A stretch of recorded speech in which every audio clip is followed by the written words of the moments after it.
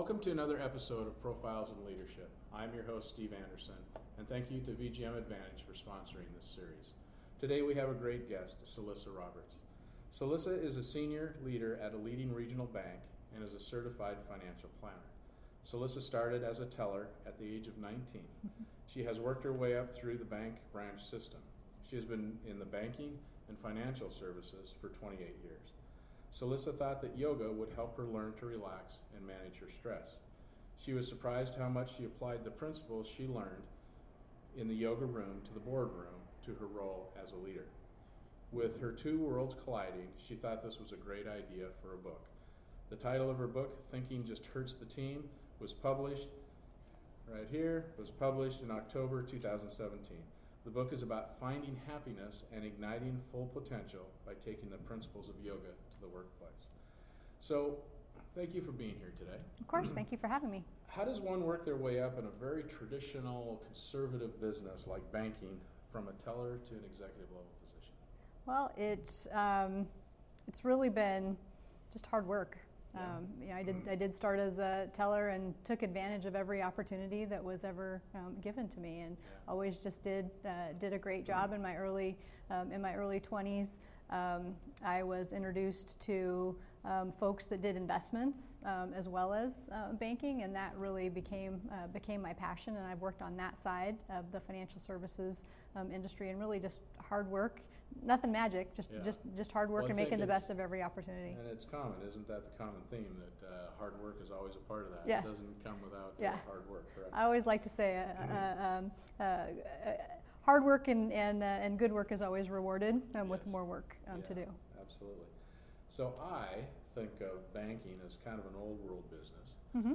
And yoga, at least in the Western world, I would say is kind of more of a new age business. Mm-hmm. And so how do you, it seems like a stretch to combine the two, so I'm intrigued how you wrote this book about combining the two, and what is it that yoga can do for you as an executive? Absolutely. You know, when I think about some of the principles of yoga, and it's probably just easiest to just share a couple with you. When I made the transition from being an individual contributor to what I thought was going to be a manager role at the time, but very quickly I learned that my role in management was much more about leadership than about management.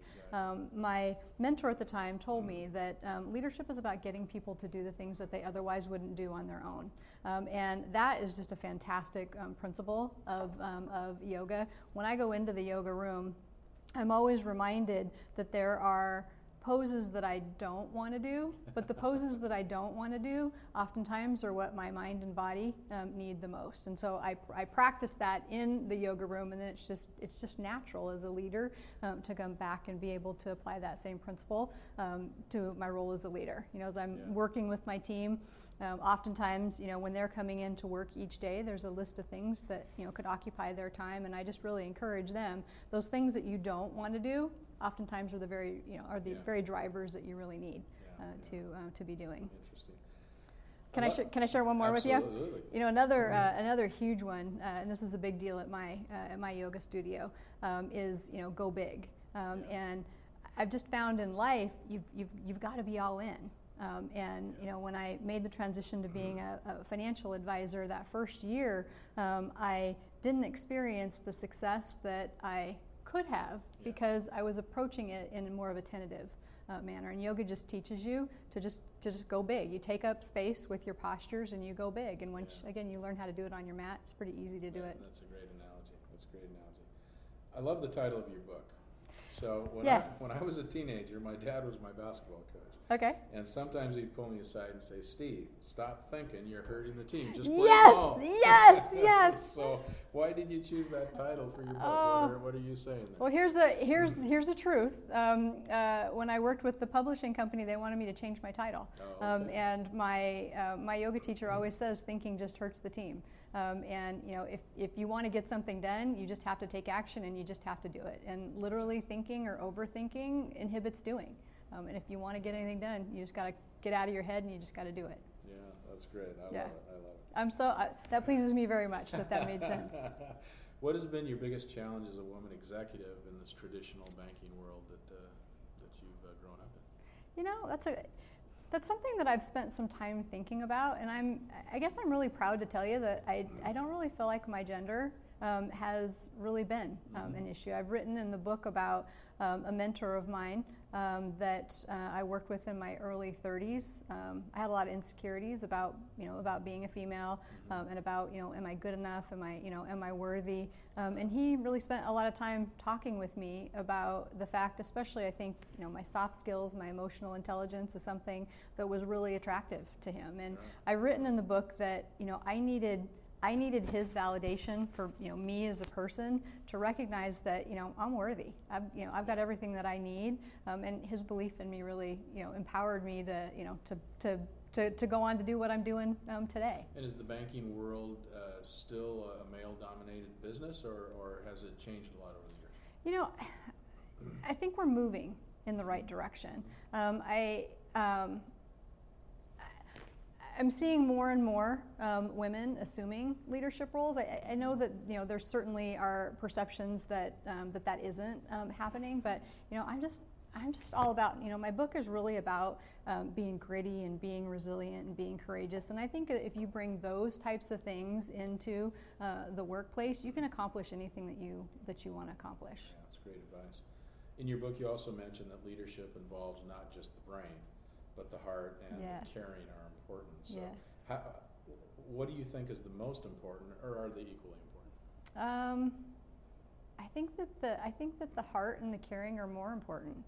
And I think it's because as a manager and as a leader, I can command and control and I can tell somebody to do something, and I'll do it because I'm their manager and I'm their leader. Right. But if I speak to their heart, I'm able to inspire them to do it for their reasons and not my reasons. And I think that's where greatness really occurs, is when people are motivated for their reasons, not my reasons. Yeah, that's great. That's great. It's the dictator role versus the right. leader role that just helps them discover what right.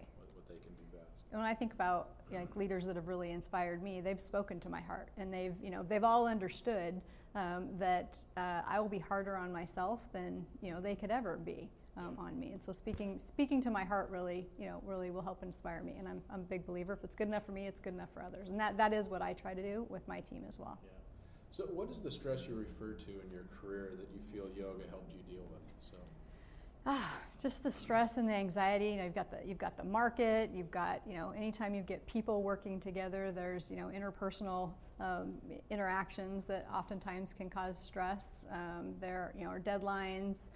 There are times when maybe you're feeling insecure and you're not going to measure up. I think all of those things just cause us stress, and oftentimes I will leave work. My entire schedule is crafted carefully around my yoga schedule, and I go screaming into the yoga room, and I arrive on my mat, and everything just settles.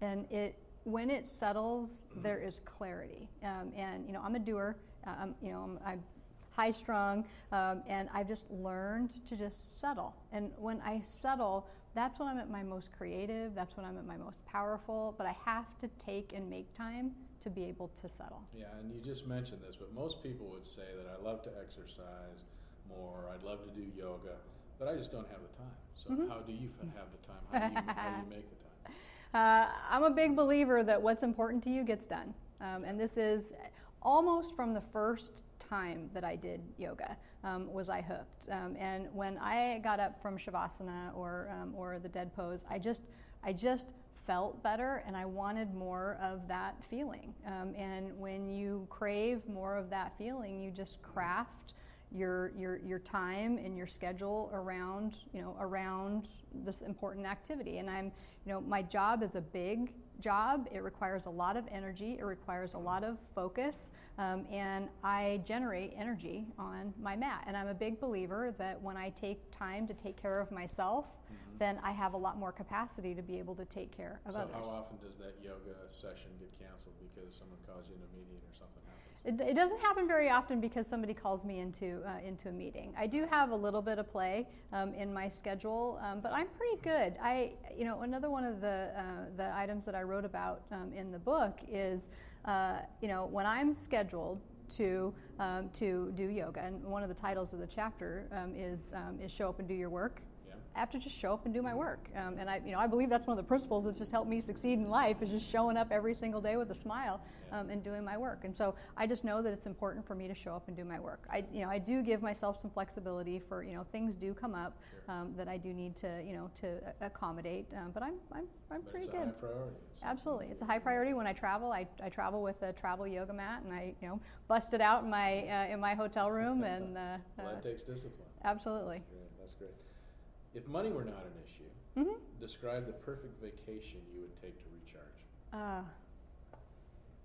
I enjoyed a lovely week this year with my husband in Hawaii, and I just do that. I just do that every year. It was just fantastic. I got to do yoga on the beach, and I just found that just really fed my soul.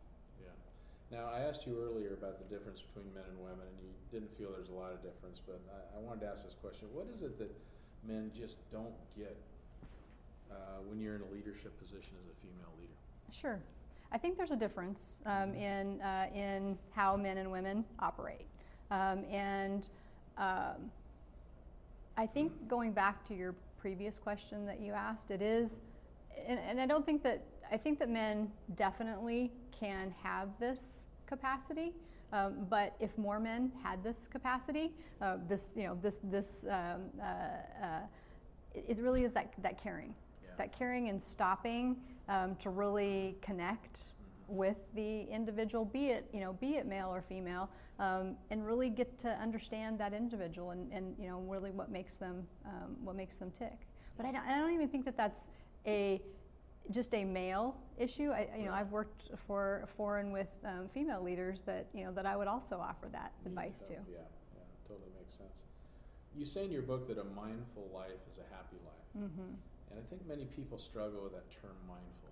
So help us define. How would you define that so we can understand? Absolutely. To me, mindful is just stopping to be aware of the very, it can be just the simple things in life.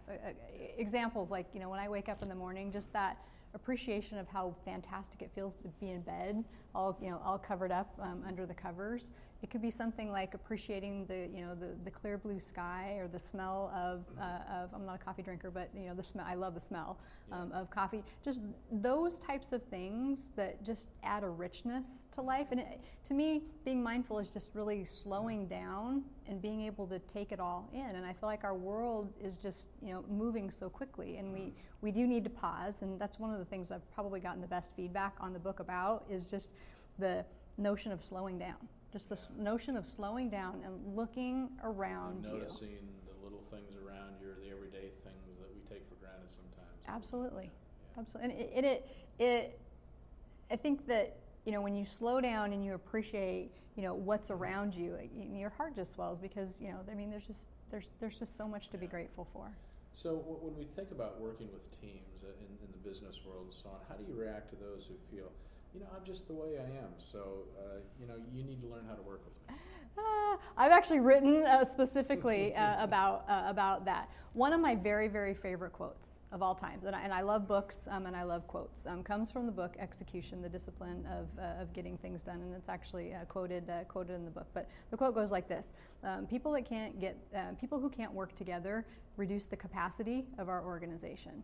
And the advice that I would give somebody like that is if you will soften your edges and you will be willing to do the hard work to allow you to be more flexible, you will come into more power than you are having today. You'll come into your true power. And I have worked with individuals that can't or won't do that, and it is sad to me because they'll never reach their full potential. Yeah, totally makes sense.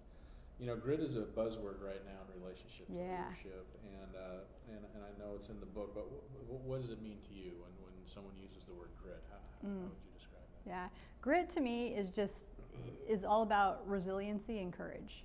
It just really means not giving up. One of the another chapter title in the book is Fall 7, Rise 8, and to me that is what having grit means. And we all working in the corporate environment, just being human beings on the planet, we get knocked down. But greedy people just stand up and dust themselves off and go get themselves back into the arena and just make it happen. Yeah, and then when they do fall or when you do fail, what do you learn from it? So if we can have organizations that where failure is accepted in a certain way, because we're all going to learn from it and get better from it, then I think we all progress faster. Yeah, I read almost. Right when I started my career, and I did start my career, at 19 as a teller, and I read this book, Thriving on Chaos, by Tom Peters. That book is also quoted in my book, and that's exactly what he said. He said, according to science, the laws of science, you have to have numerous failures before you have success. And so I always coach to, I am a subject matter expert in what it is that I do because I've made every error possible, and it's okay to make errors. The thing is you just have to very, very quickly learn what you needed to learn from that lesson. Don't repeat it and move on. Yeah, exactly. And it was very empowering for me in my career to learn and be given permission to fail. And I think that's what a lot of people struggle with. They're afraid to fail. They're afraid to look bad in front of their colleagues. They're afraid it's going to hurt their career. So therefore, it's just easier to play it safe and not take that risk. Yeah. But if we can all agree that we learn most by our failures than our successes, absolutely, then we should be failing more to progress more. I wrote a lot about my favorite mentor, and what I really appreciate about him is that he created an environment where there was a giant safety net underneath me. He encouraged me to take risk. And he encouraged me to just be the best version of myself that I could be. And there were times when when I did fall down, when I did skin my knees. But he was right there, not literally, but he was right there to pick me up, to dust me off, to give me a hug, and send me back on my way. Yeah, that's great. What do you know now that if you knew 20 years ago as you were climbing this corporate ladder into leadership position that you wish you knew? If I could go back and I could tell I'm 47 now, so if I could go back to my 27-year-old self, I would just tell her that she's stronger than she knows. And the things that I worried about and spent wasted energy and time on, they're just silly in the overall scheme. Wasted energy there. Yeah, and that's one of the things I love about getting older is I don't have that insecurity any longer. I don't spend near as much time on those types of things. I'm more thoughtful in how I deploy my energies today. Yeah, that's great.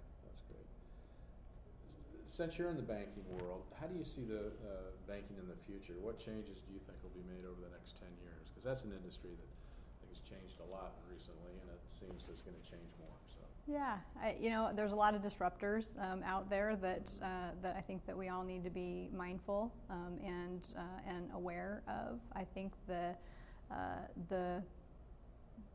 best thing, and I think that not the industries, but the companies that will survive, and I think this is really interesting, are really being mindful of the relationships and the experience that they have with their clients. And I think that that in a time and a space when clients are really just they're looking for advice from us, and so I think it's really important that we have really good relationships with them so that they trust us and will know that we've got their best interest at heart in guiding them to make some of the most important financial decisions that they're going to make. I think it's really interesting that I feel like everything comes back to the heart.